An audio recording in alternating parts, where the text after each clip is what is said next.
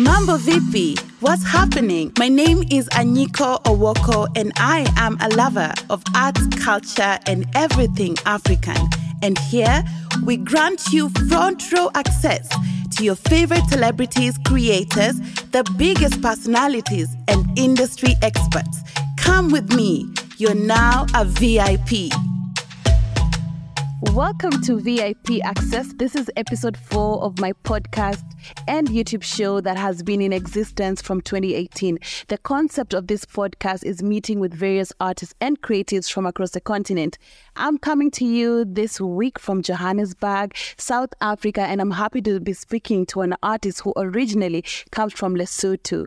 She's the one who brings restoration. She'll be telling us about the meaning of her name, the meaning of her art and craft, and why she thinks it's very important to remain authentic to yourself.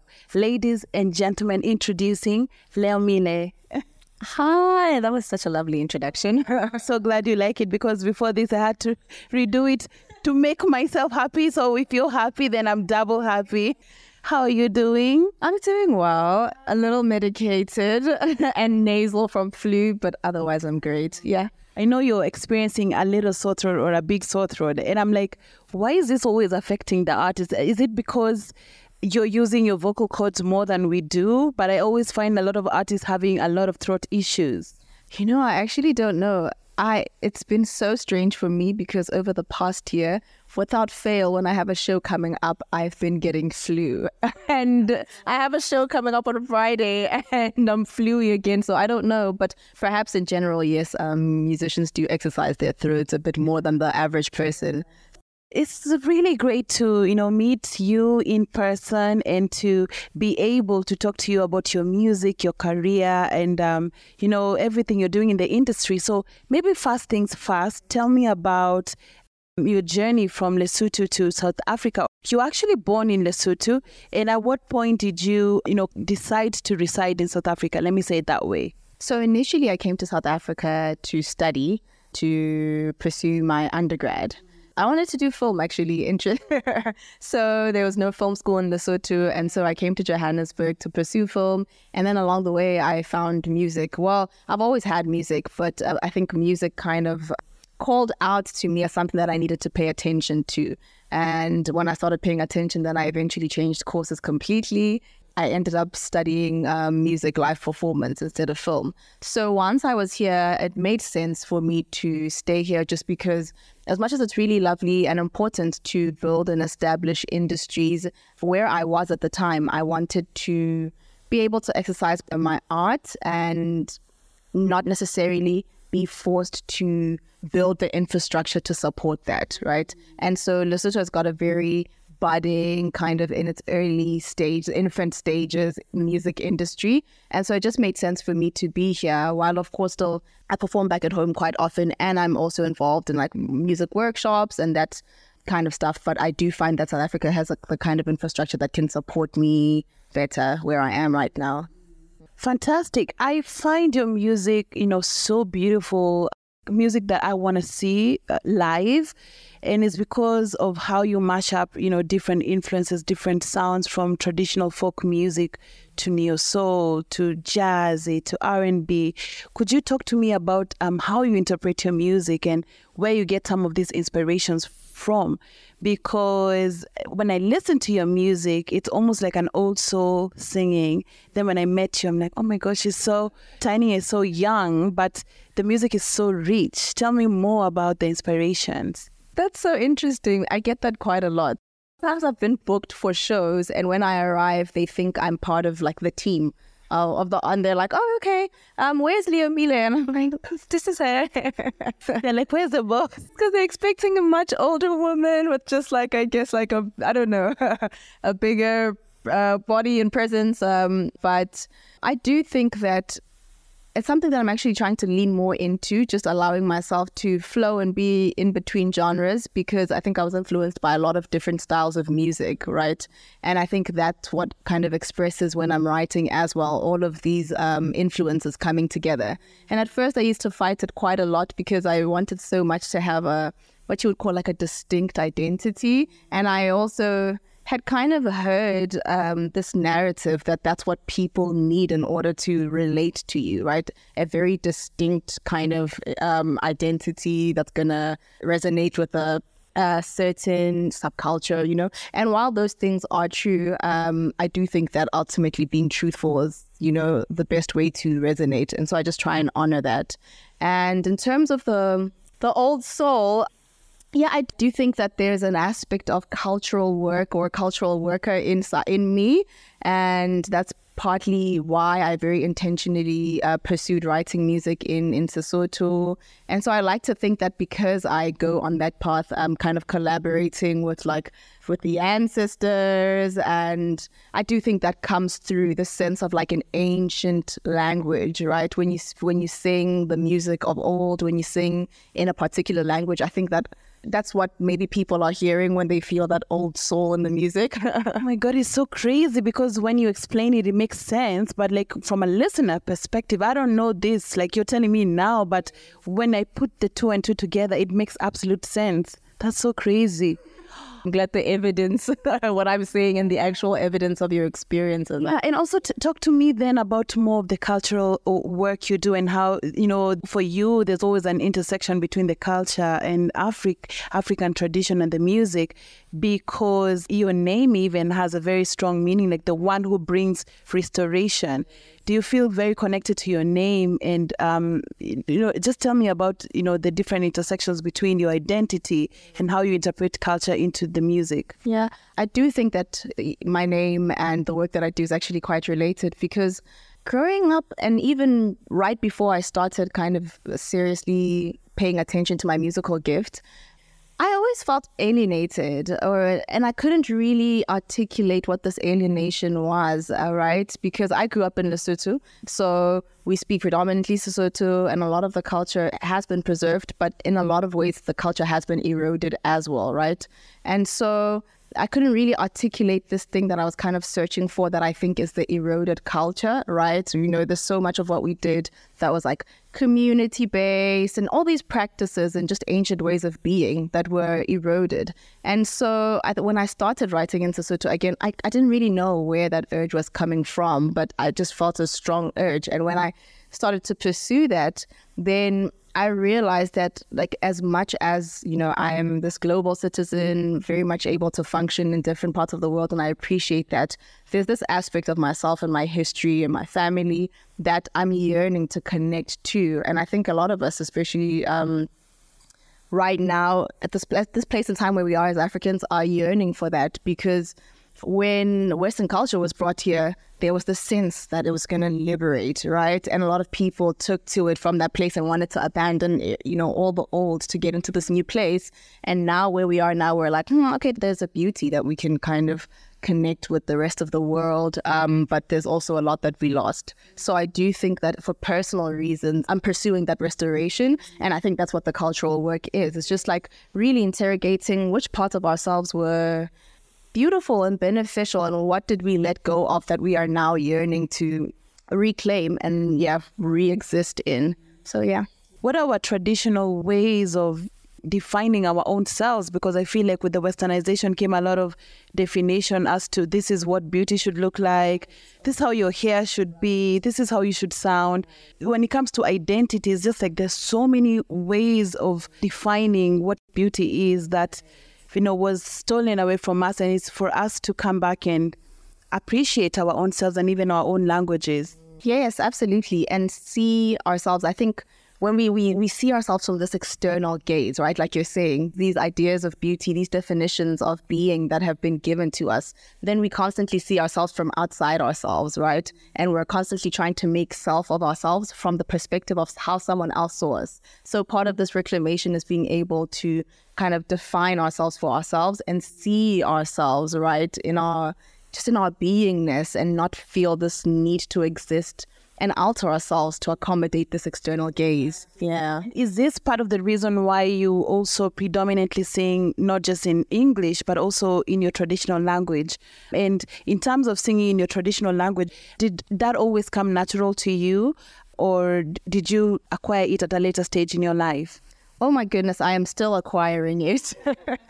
Aren't we all? Me too. Yes, I'm still acquiring it. As much as I do think I have a little slight advantage that I grew up in Lesotho. So, you know, we do speak quite a bit of Sesotho. But I will say that not being able to consume art that was created in Sesotho, even though it's a language that I spoke, there was kind of a gap for me that I needed to bridge between, like, it's the language that I speak at home and it's a language that can create art as well, right? So I'm still bridging that gap, and I actually find that I create, in terms of songwriting, I write more naturally in English than in Sesotho. Like, writing in Sesotho for me requires a bit more like stillness, intentionality, listening, altering. I'll call my father sometimes and be like, oh no, like I know that there's a phrase that says this, or like a phrase that says this, but I can't remember what the exact words are. And then he'll kind of edit for me in that way. So it's very intentional that I write in Sesotho. That's so nice. And speaking of which, you talk about, sending your dad songs. Tell me about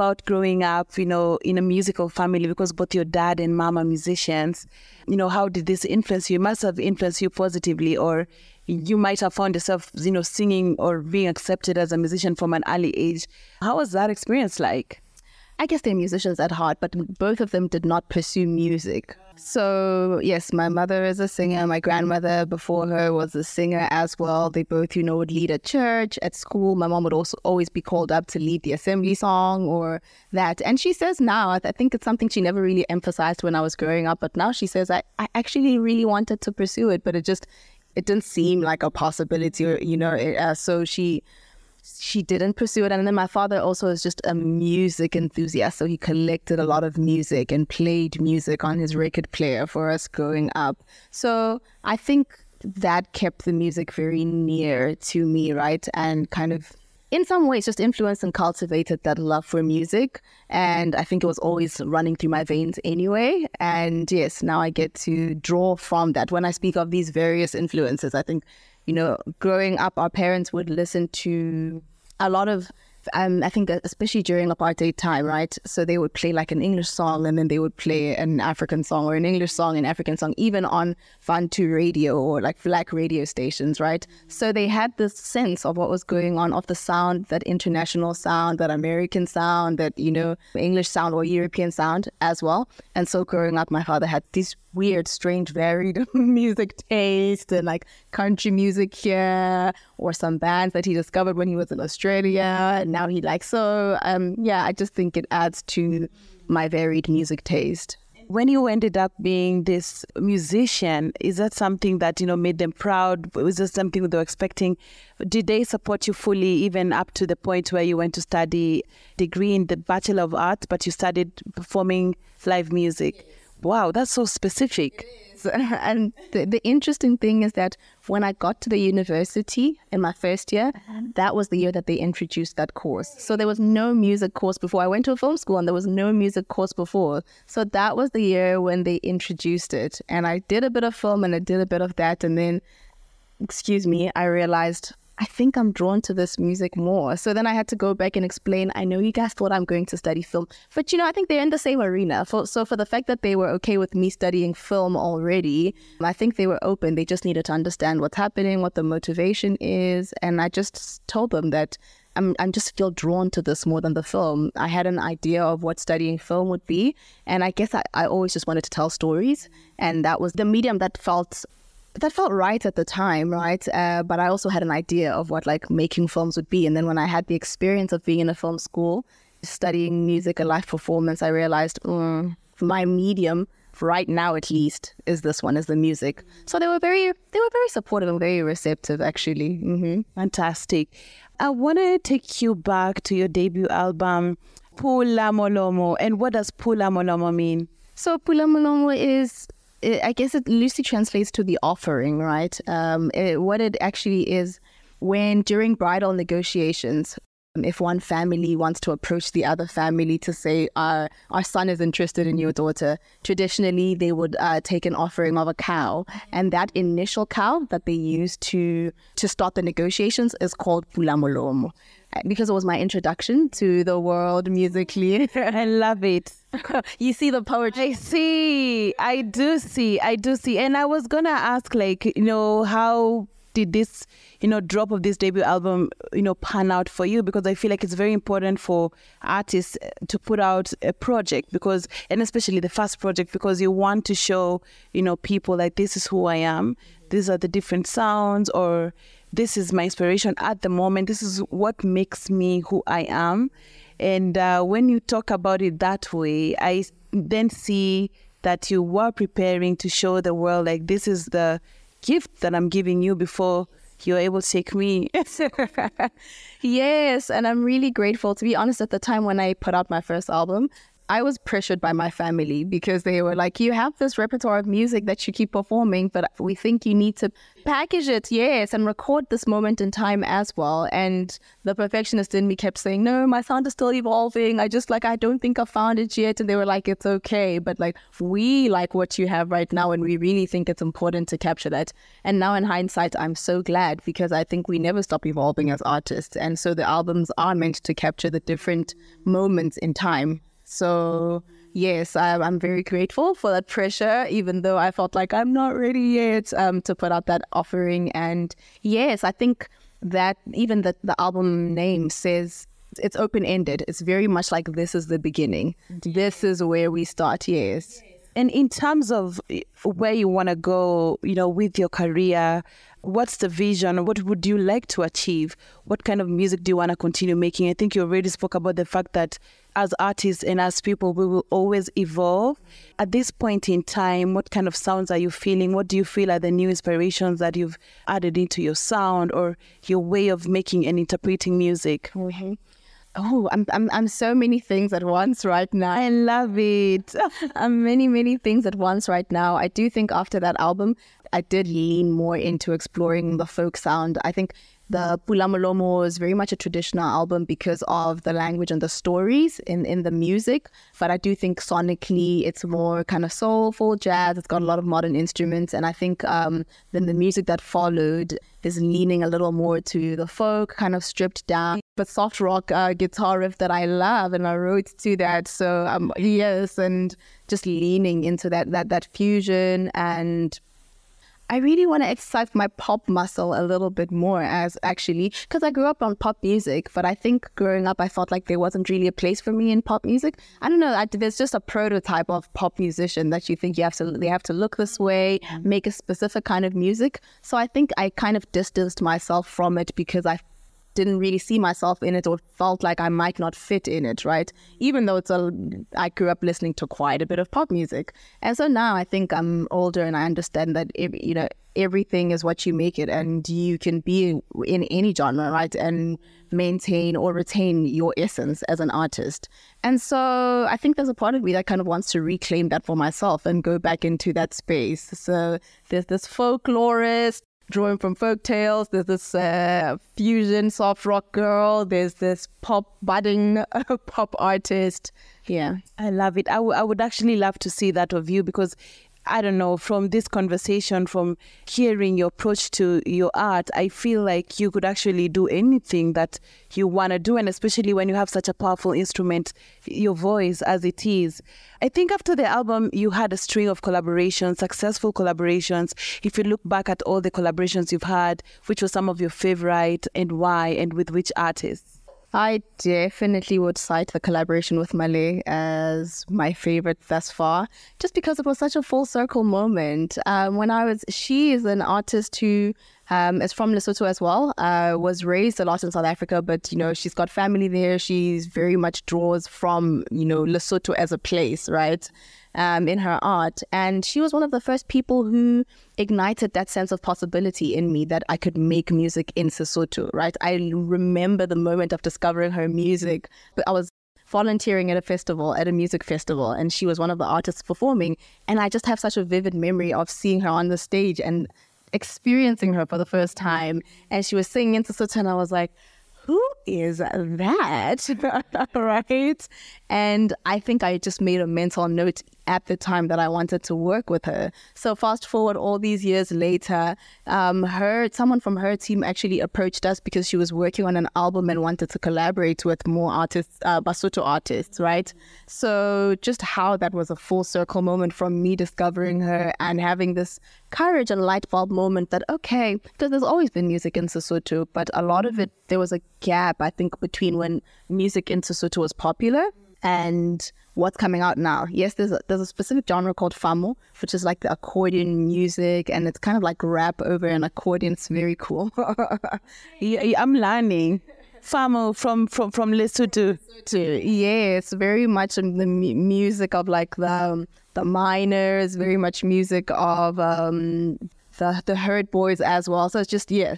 But it's very specific. Like growing up as a young person, I didn't associate that music as like urban or, you know, music. So I couldn't really bridge the gap between, I want to make music in Sesotho, but what would that sound like? What would a modern Sesotho music sound be? And Malay was one of the people who made me think, oh, wait. So that collaboration is just, it's very dear to me. And did you have a chance, you know, to share this with her, you know, when you finally got a chance to work with her, that you made me see a possibility in being myself and doing this thing about bridging the music? Did you ever get a chance to share that with her? Over and over. I tell her all the time, and like the modest artist, she like brushes it off and it's like, oh, okay, really?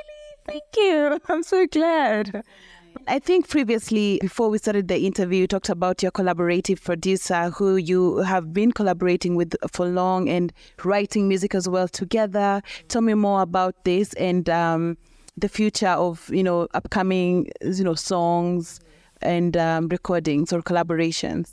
So I think on my first album, I didn't really have a producer. What happened was I wrote the music, we started performing it with a band, and then we just kind of recorded the music as we had interpreted it together for myself and the band that I was playing with, right? And I was very specific that moving forward, I want to collaborate with producers because I really think there's just a value. It's like writing a book and having an editor, right? There's this value that they bring to just kind of, you know, assisting with how to build the sound, right? The sound of the music. And they might have, you know, notes on arrangements. They might hear something that you might have not. So I'm really excited that I've been working with Leomile because he just gets it. He just gets it. And I think a lot of my music making process is also, part of it is intuitive, part of it is the actual creating of the work, and then part of it is very cerebral and like maybe research based sometimes. And so I just enjoy collaborating with Leomile so much because he's so vast as a musician, and he will like engage me on like my thought process behind the music. There's some producers who speak just music, and that's a beautiful thing too. But there's some producers who are like, I hear your backstory, but let's find it in the music. Yeah. And so I really enjoy him because he indulges all sides of me. So he indulges like, okay, sonically, what are you trying to build? But he also then indulges like, what's the story behind it? And I find that to be quite important as well, because like ideas might spark from there for him as well as a producer, that, oh, that's the story you're trying to tell. You know, sometimes I might be trying to tell a certain story, but not necessarily have the music language to articulate that, right? And so having that person that can bridge the thought and the music and try and make it come alive is so beautiful. And he's just, he's a super, he can make all types of music, and I just enjoy him very much. How is it being an artist from Lesotho operating in South Africa? Do you have any challenges just because you're not originally from here, or nobody really cares? Because I think the country itself is so diverse. I see a lot of artists making it here, but I still see more of the top artists being from South Africa. So how has the experience been for you as a Lesotho artist in this space? So I think some of the challenges, for example, Lesotho is its own independent country, right? As much as it's surrounded by South Africa. So when I just finished studying, I was on a study permit and I didn't have a permit to be here. So I would travel back and forth between South Africa and Lesotho like monthly to go get like another permit. So those kind of challenges but then of course I have a permit that allows me to be here for much longer now. And then for the most part, if I don't say that I'm from Lesotho, I think because there are Basotho in South Africa as well, I could very much pass for being from South Africa. Although I will say that a lot of Johannesburg people pick up very quickly that even when I'm speaking Sesotho, that it's a specific kind of Sesotho. There's certain words that have kind of like been phased out in South Africa. I think because there's so many languages. So there's certain words that are still used back in Lesotho that are not so much here. So people will be like, wait, you speak Sesotho, but you don't sound like you speak the Sesotho from here. And then in terms of musically, I don't know. I don't necessarily think that any of the challenges that I might face as a musician in terms of navigating the industry and collaborations or climbing up, so to speak, are related to my being from Lesotho. I don't necessarily think that.